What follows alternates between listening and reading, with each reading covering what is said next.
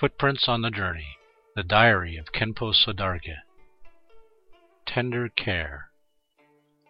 In the class today, our teacher mentioned that a devoted, diligent monk had recently fallen sick and had no money for medical treatment. Rinpoche asked us to help this monk and said that in the course of one's spiritual pursuit, many difficulties usually surface, which he himself had experienced during his schooling days in Shichu. Offering support to someone in a time of need is more meaningful than putting icing on a cake in a time of plentiful food. Rinpoche said that when there were fewer people here, he always tried his best to give material aid to the Sangha. But as the academy has grown in size tremendously, he is now unable to do as much as he would like to help each and every one. Hearing what the teacher has said, I think this monk, blessed by the teacher, will for sure receive support from many of us. When cared for and helped by the teacher during a time of adversity, the gratitude welling up in the student's heart is most profound and will never be forgotten. I am no stranger to this kind of feeling.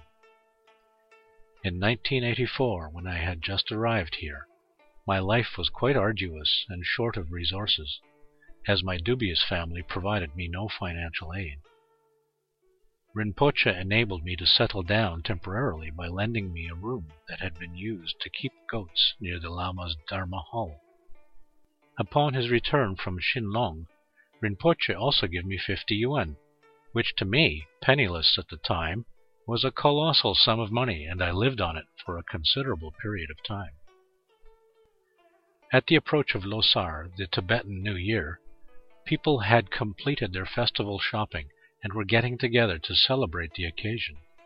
As a newcomer in a strange new land, I had no place to go and had only a tiny bag of tsampa with me. I tried hard to read books to drive away my forlorn feeling, but those monotonous words lost their power to enter my mind. Becoming despondent, I took a walk up the opposing hill.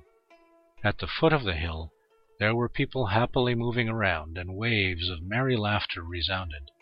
Yet all this was so remote to me, only my loneliness lingered on and followed me at every step.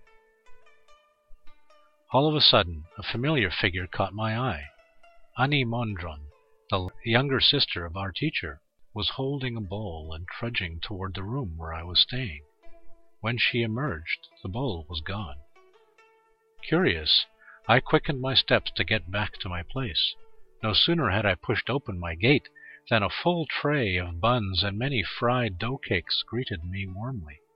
My goodness, the big tray was filled to the brim. Tears rushed to my eyes. Now I could enjoy a sumptuous Losar celebration. What came to me were not just the fried dough cakes and steamed buns, but more importantly, the loving kindness and tender care from our teacher. I invited a Lama named Rinzin Nyingma over to share these delicacies.